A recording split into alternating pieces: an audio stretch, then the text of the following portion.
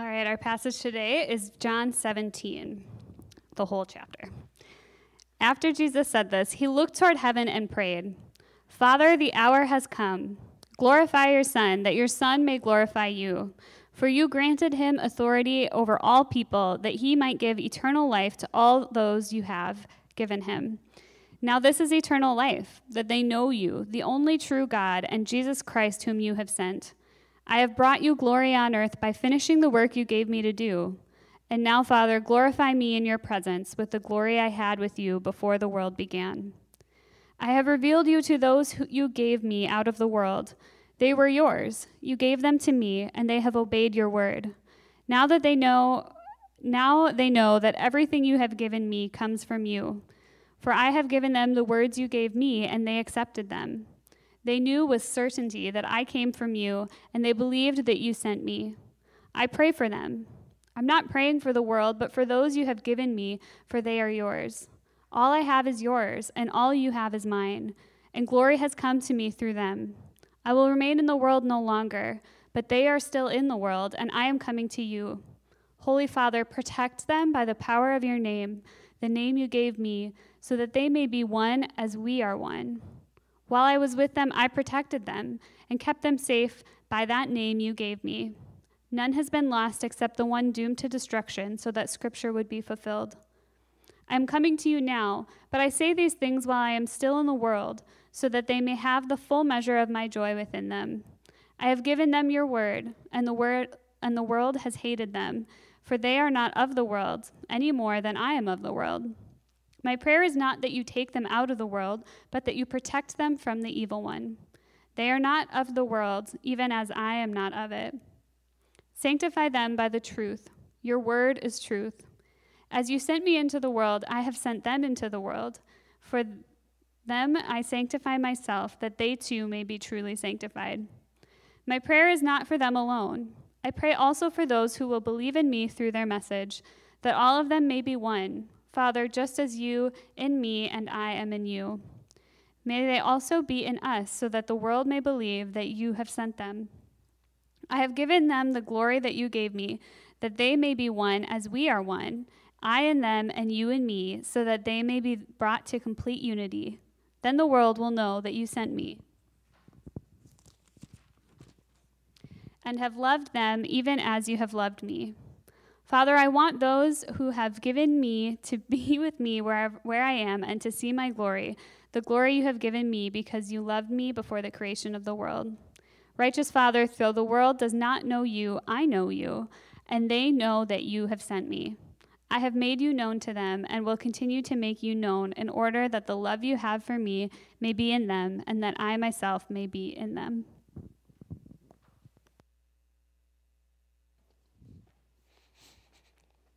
Good morning, everybody. Welcome to Resurrection City Church. If you're, whether you're joining us here or joining us from your home, welcome. We're very happy to have you with us. If it is your first time joining us for worship this morning, we're very excited to have you joining us here this morning. Wherever you're at, we hope you're having a great weekend so far. So, we have been, like Julie said, we have been in the book of John here for a few months now, and we're transitioning into sort of the final act of the book. If you think of it as having kind of three acts, a lot of times movies or books or plays for sure kind of have three acts, and you have the climactic act that you kind of move into at the end of the book, or whatever it is. That's what we're getting into right now. That's what we're heading into. And John is sort of doing a little bit of a setting change or a tone change. So before, Jesus had been in this upper room, hanging out with his disciples. He'd been talking with them. But now he goes off to kind of pray on his own. And John records for us this prayer that he prays before he's about to go to the cross and to his death. Now, in the prayer, which you just heard Julie read, you hear Jesus talking about unity, and that's what we're going to talk about today, unity and diversity within the church. Now, unity is a topic I actually really, really love. I am an Enneagram 9, which for those of you who know, then you know what that means. That's like the peacemaker, I guess. And that means that Enneagram 9s are like those annoying people who always want everyone to get along, okay? And I know I bother Julie sometimes when I do that, maybe when she's a little bit more like, but no, we have to do what's right and what's for truth and everything. But so I like it when people get along. I really, really get bothered when I feel like people are fighting or not getting along. So I love the idea of the church as this place that's supposed to be unified, united together, having a common purpose, a common cause. And so we're going to talk about that idea of unity but also diversity within the church today. I think we want to tackle that question head on. And we live in a society that cares a lot about that as well, I think, or about equality, about everybody sort of being equal, being seen equal, being able to work together. But I think the way that we talk about it in society oftentimes is we want, and I've heard other people talk about this idea of how a lot of times society wants the kingdom, wants what the church gives, wants what Jesus gives, but wants it without the king. It wants the kingdom without the king. And today we're going to talk about what it looks like to seek out unity, equality, with the king at the center. Because that's what we are as Christians. We're people who seek out Jesus' agenda with him at the center of it. So that's what we're going to do today as we work through this prayer. So let's get into the beginning again real quick here. John 17, verses 1 and 2. After Jesus said this, he looked toward heaven and prayed, "Father, the hour has come. Glorify your Son, that your Son may glorify you. For you granted him authority over all people, that he might give eternal life to all those you've given him." So like I said, a bit of a tone change here. Jesus is no longer addressing the disciples. He actually leaves the room. And you guys, we've all been in this place before. Maybe you have a big test the next day. You have a big work project. You have something that you're nervous about, a really big thing coming up the next day. And you get the night before, you try to get some time alone where you can kind of reflect and prepare mentally for what's about to happen. That's what Jesus is doing here. He does it by going and praying to God to sort of set his heart right for what is about to happen. And this hour that people have been waiting for throughout the book, that Jesus has kind of been delaying and saying, my hour is not yet come, my hour is not yet come. He's saying here, Father, the hour has come now.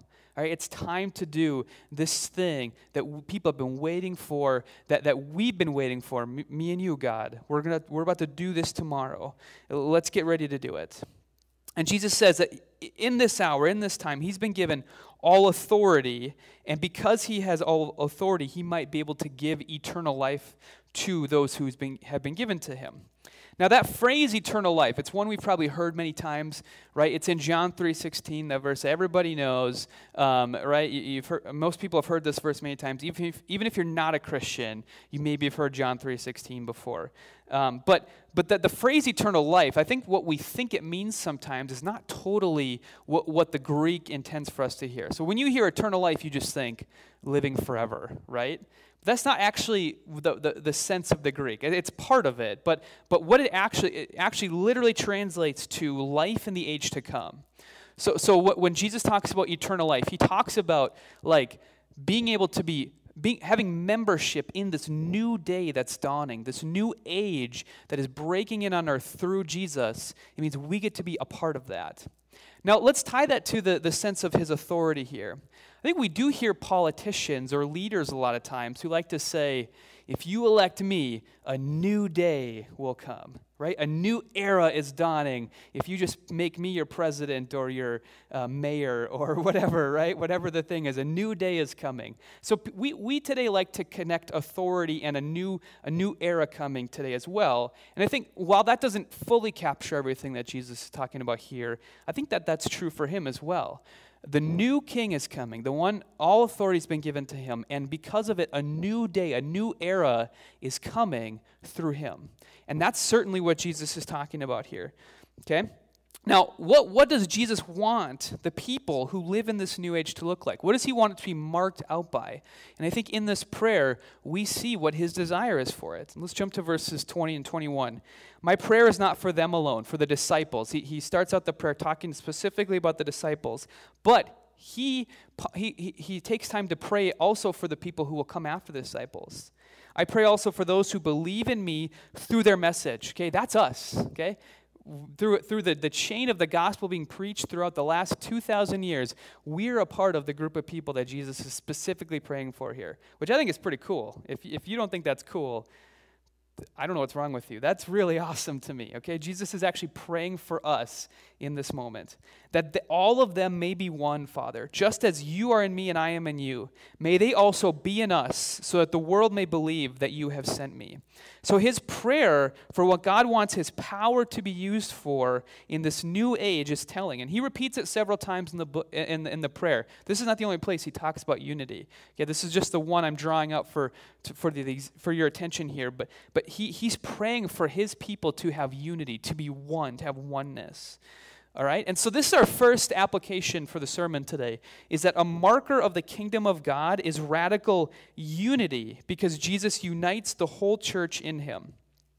Now, we don't often think of it this way. I think when we think about unity in the church, a lot of times we don't think of it as a command. We don't think of it as like an important doctrine for us, for a way that we live in the same way that we might think a bunch of other things are. But I actually think, because of what Jesus is saying here, because of what we find in other places in Scripture, that this is as important an ethical command as there is in Scripture, and it's a central marker of the church as much as any other doctrine, as much as any other thing that Christians are known for.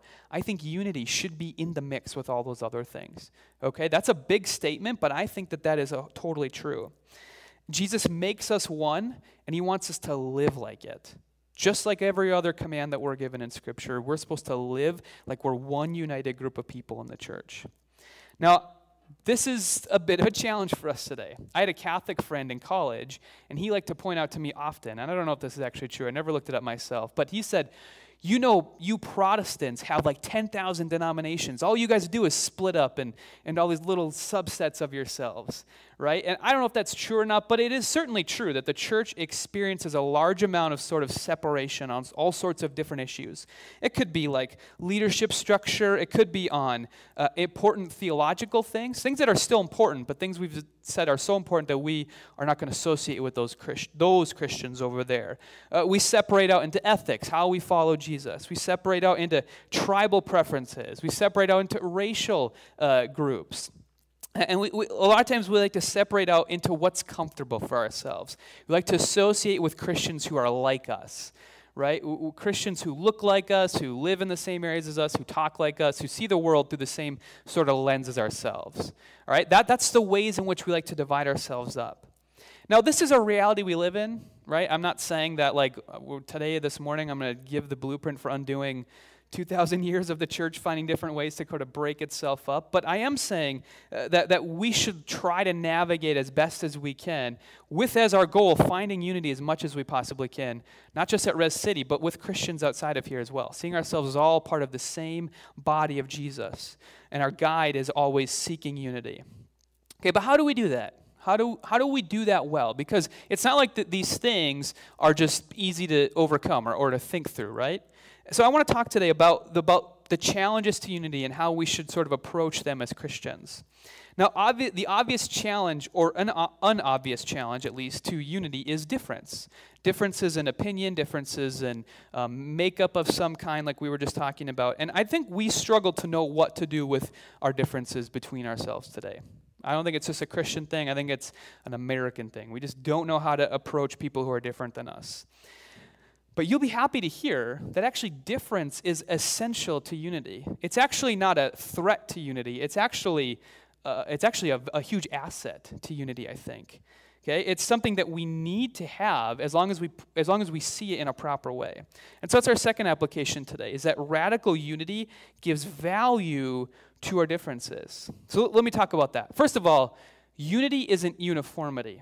Okay, that's I think something we like to think when we talk about unity, is that we just all eliminate our differences and we all look the same. So we do figure out what's the culture that we all fit into, or what's the type of Christian that we all fit into, and we try to squeeze it. We want to squeeze everybody into that box.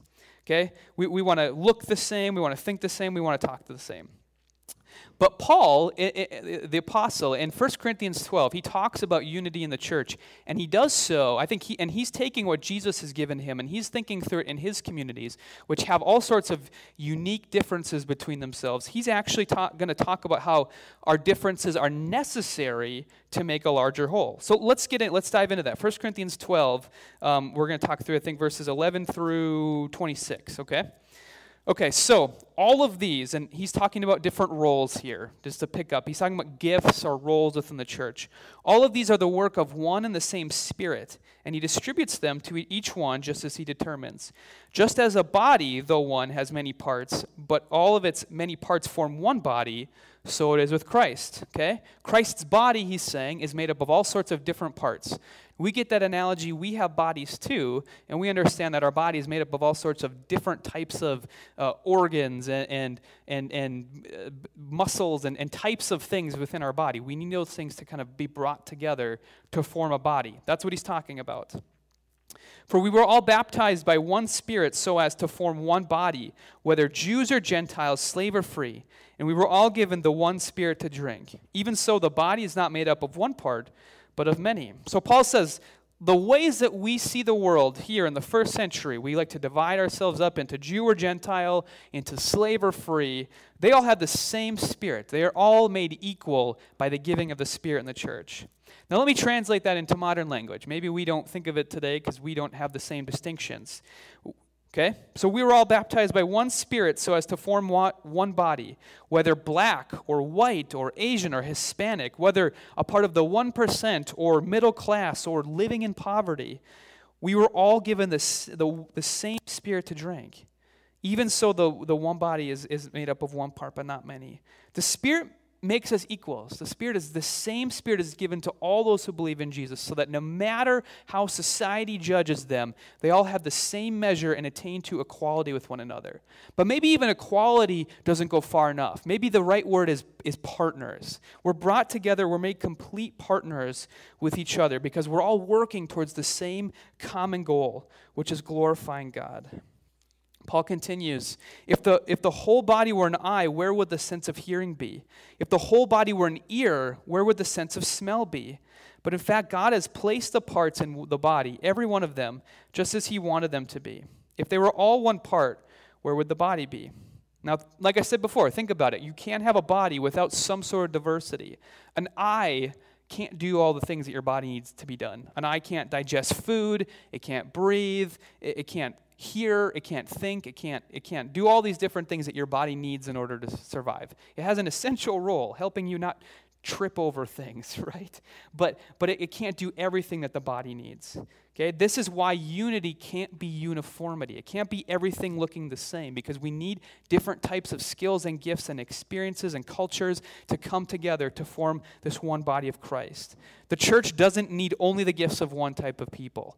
It doesn't need just the gifts of white people or men or of people who have the gift of preaching or singing or strategic thinkers. It needs everybody's gifts to come together. It doesn't need to use the same language. It doesn't all need to have the same experiences. It doesn't need to worship God in all the same styles. That wouldn't be unity. That would be uniformity. And Paul is saying, listen, we need all these groups of people to come together to form the body of Christ. So Paul keeps going. He says, on the contrary, those parts of the body that seem to be weaker are indispensable, and the parts that we think are less honorable we treat with special honor. And the parts that are unpresentable are treated with special modesty, while our presentable parts need no special treatment. So he's saying, like in a normal body or a normal group of people, you would give honor to the ones who you think have some higher societal status. But in this body, the ones who are weaker, we actually find them to be indispensable, to be actually very much needed to what we are as a body. And we treat them with special honor, these parts that are what he calls unpresentable. Now, okay, so I have grown up playing sports in my life, and so I've been a part of lifting weights and different things. And you know how when you go to the gym, you know how there's a bunch of dudes that are over, they're usually dudes, right? They're over in that part of the gym, and they're doing curls, and they're doing stuff, doing push-ups or bench or whatever, right? They're working on the muscles that everybody sees, the presentable muscles, right? The ones that you can see when you flex different parts of your body that we think are the ones you want to show off, right? So recently, Julie started doing something called Pilates, which I had no idea what this was until she started doing. I'd heard of it, but I really didn't know what it was. But Pilates targets these muscles that you don't even know you have to sort of strengthen those because they're actually really important to your body. Muscles no one maybe sees that might seem indispensable to you, but actually when you work to strengthen those, it makes your body as a whole better and stronger. That's the type of parts of the body that Paul is talking about here. Not the ones that are flashy and that everybody sees, but the parts that are kind of maybe hidden or maybe not seen as really important, but actually have this really integral role to kind of hold the body together in ways that no one understands except for Jesus, except for the one who's calling us to pay special attention to them. That's what he's saying. He continues on, but God has put the body together, giving greater honor to the parts that lacked it, so that there should be no division in the body, but that its parts should have equal concern for each other.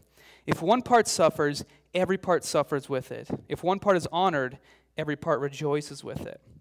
So Paul is saying we should be going out of our way to give honor, to give dignity, to give opportunity to the weakest parts, the parts that suffer, the parts that we don't necessarily think of when we think of the church, the parts of the church that society looks on and says they're not quite as valuable as these parts. So you should be giving honor or putting these types of people in charge or making them run everything. Okay? We should be looking to the parts that we might think of as weaker, the parts that we might think of as not as important. We should be looking to use those gifts to lead, to give experiences, good or bad, and then to work to comfort them or to work for justice for them. I think that we have a really important example of this that's going on today that we need to draw attention to. Right? I think there is a large degree to which white Christians or the white church have sort of have neglected or been ignorant to the challenges or the suffering that have been going on to our brothers and sisters of other colors, especially those who are black right now. I think we have not listened to their suffering, to their lamenting, to their praying, for their ask for help or for justice to be done. We failed them in sort of just worrying about our own comfort or worrying about the things that are concerning to us. Maybe we've noticed it, but we haven't really done that much about it.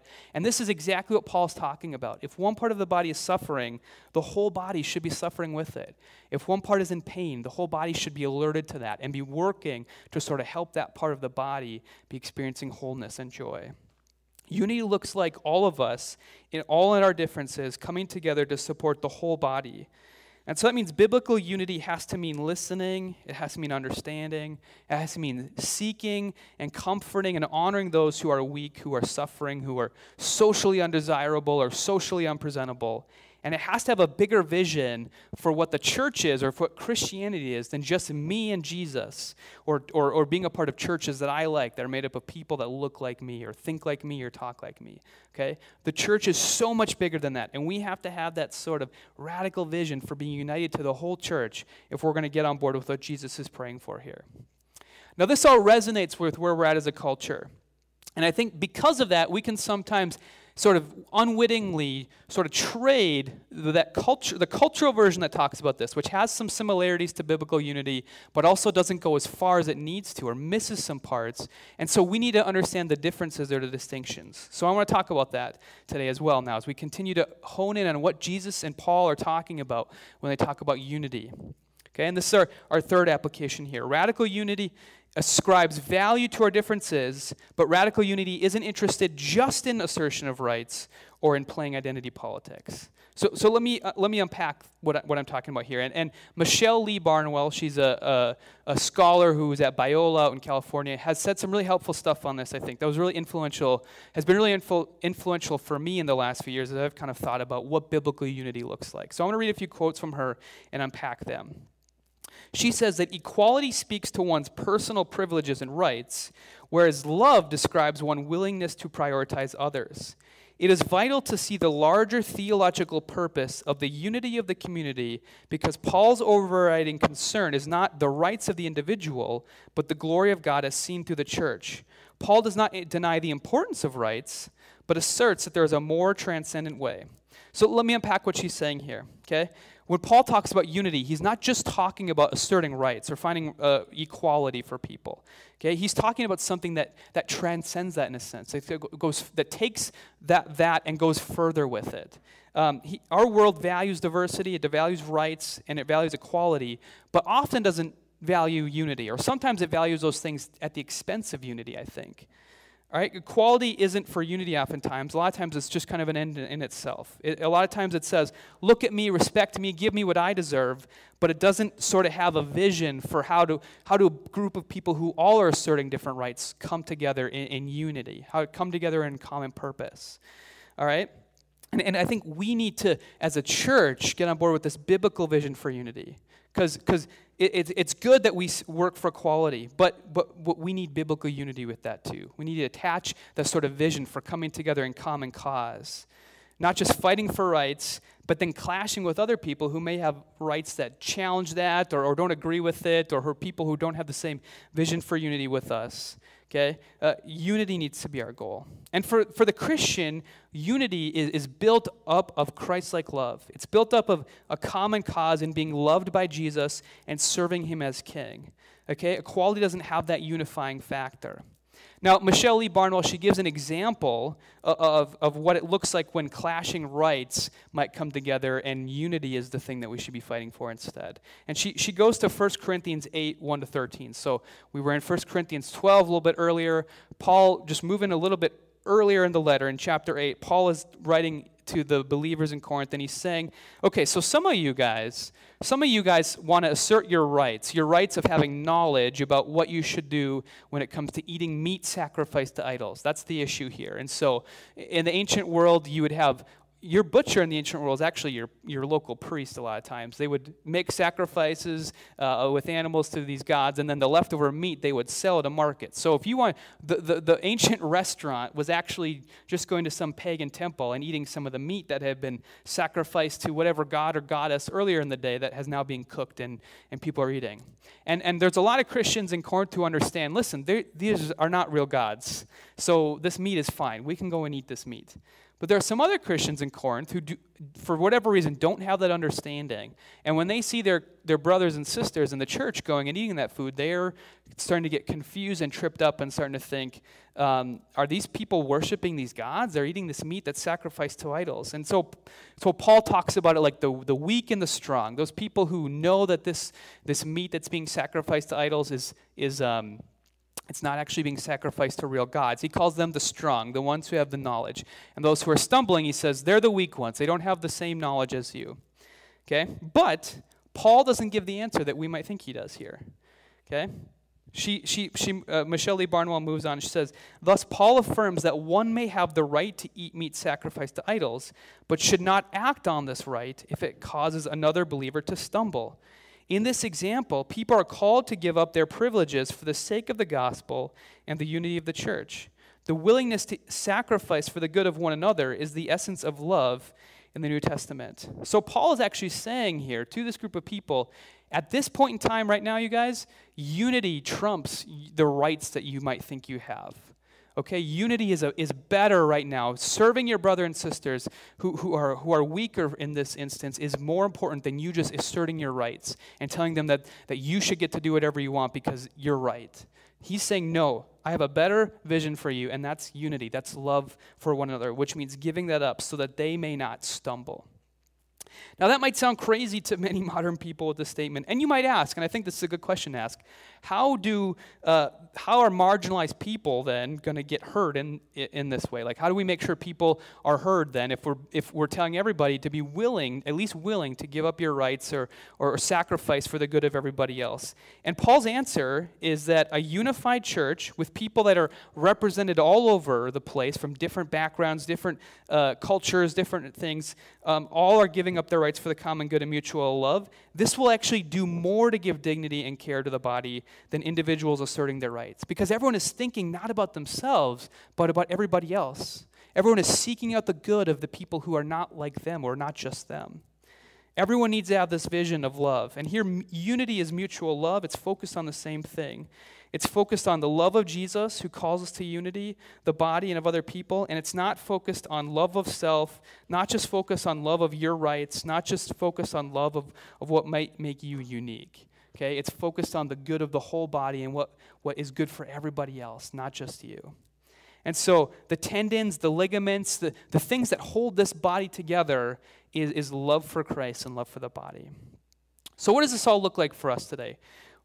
I think it starts with we need to celebrate our differences in the church and then celebrate others' differences. We need to celebrate people's different experiences, their cultures, their gifts, their skin colors, the things that make us unique and diverse as a church. We need to celebrate all of those things, not just pick the ones that we think are best and celebrate and get excited about those. All right? We should look at them as necessary to build up the body of Jesus. And we as a church need, and by need I mean we can't live without, to be fully the church of God, we need men and women. We need people of all races and cultures. We need rich and poor. We need celibate or single and married people. We need kids and we need parents. We need people from all sorts of, across the spectrums of the different camps within Christianity, whether it's Pentecostals, Baptists, Mennonites, Calvinists, Arminians, Reformed, Catholics, whatever it is. We need all these people to be coming together and bringing their unique sort of, their uniqueness to make the body of Christ full and whole. But we can't take our differences and try to pit them against each other to try to gain something at the expense of others. It means we have to listen to those who are hurting. We have to grieve with them.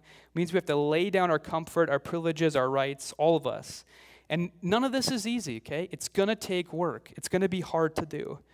It's not always clear what is best to do for unity in a given situation. Christians might disagree sometimes on what the best course for unity might be. Okay, that means conversation, it means prayer, it means seeking God out. And on top of that, the Christian life is contested.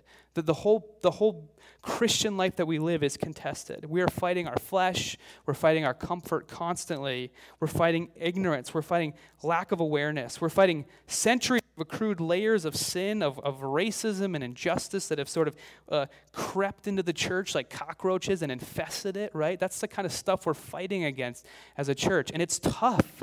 It's not easy, all right? We are going to be in this battle for our whole lives, okay? But we need to commit ourselves to radical unity as a church. We need to commit ourselves to radical prayer, radical endurance, radical worship, because it's worth it. It's worth it to have that vision for unity. And we know we'll be successful in that as we pursue it, because we have Jesus' power and his example that are fulfilling us in this. In Philippians 2, 5-8, Paul says, "In your relationships with one another, have the same mindset as Christ Jesus, who being in very nature God, did not consider equality with God something to be used for his own advantage. Rather, he made himself nothing by taking the very nature of a servant, being made in human likeness, and being found in appearance as a man, he humbled himself by becoming obedient to death, even death on a cross." We have a perfect model of this love, of this seeking out unity in Jesus, the one who has all the authority, the one who is calling us to live in this kingdom, this new age that's dawning that we're a part of. We're being called to live within that, and the one who's calling us to live within that is the one who sets the example for us of laying down for the good of those who he loves. And this takes us back to the beginning, that Jesus is about to die on the cross. That's what we're waiting for him to do right now, right? We're waiting for him to move. And the next part of next week, we're going to start getting into that crucifixion narrative. Okay, this is what Jesus is about to do, and this is what he's about to do it for, is to make us united with one another.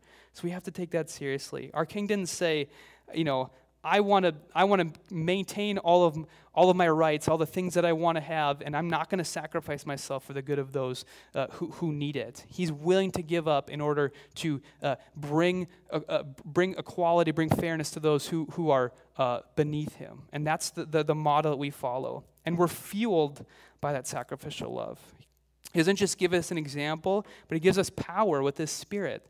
Over the last couple of weeks, we've been talking a little bit about abiding with Jesus. We've been talking about knowing him and being connected to him. Julie talked about that last week. I touched a little bit on the Holy Spirit the week before that.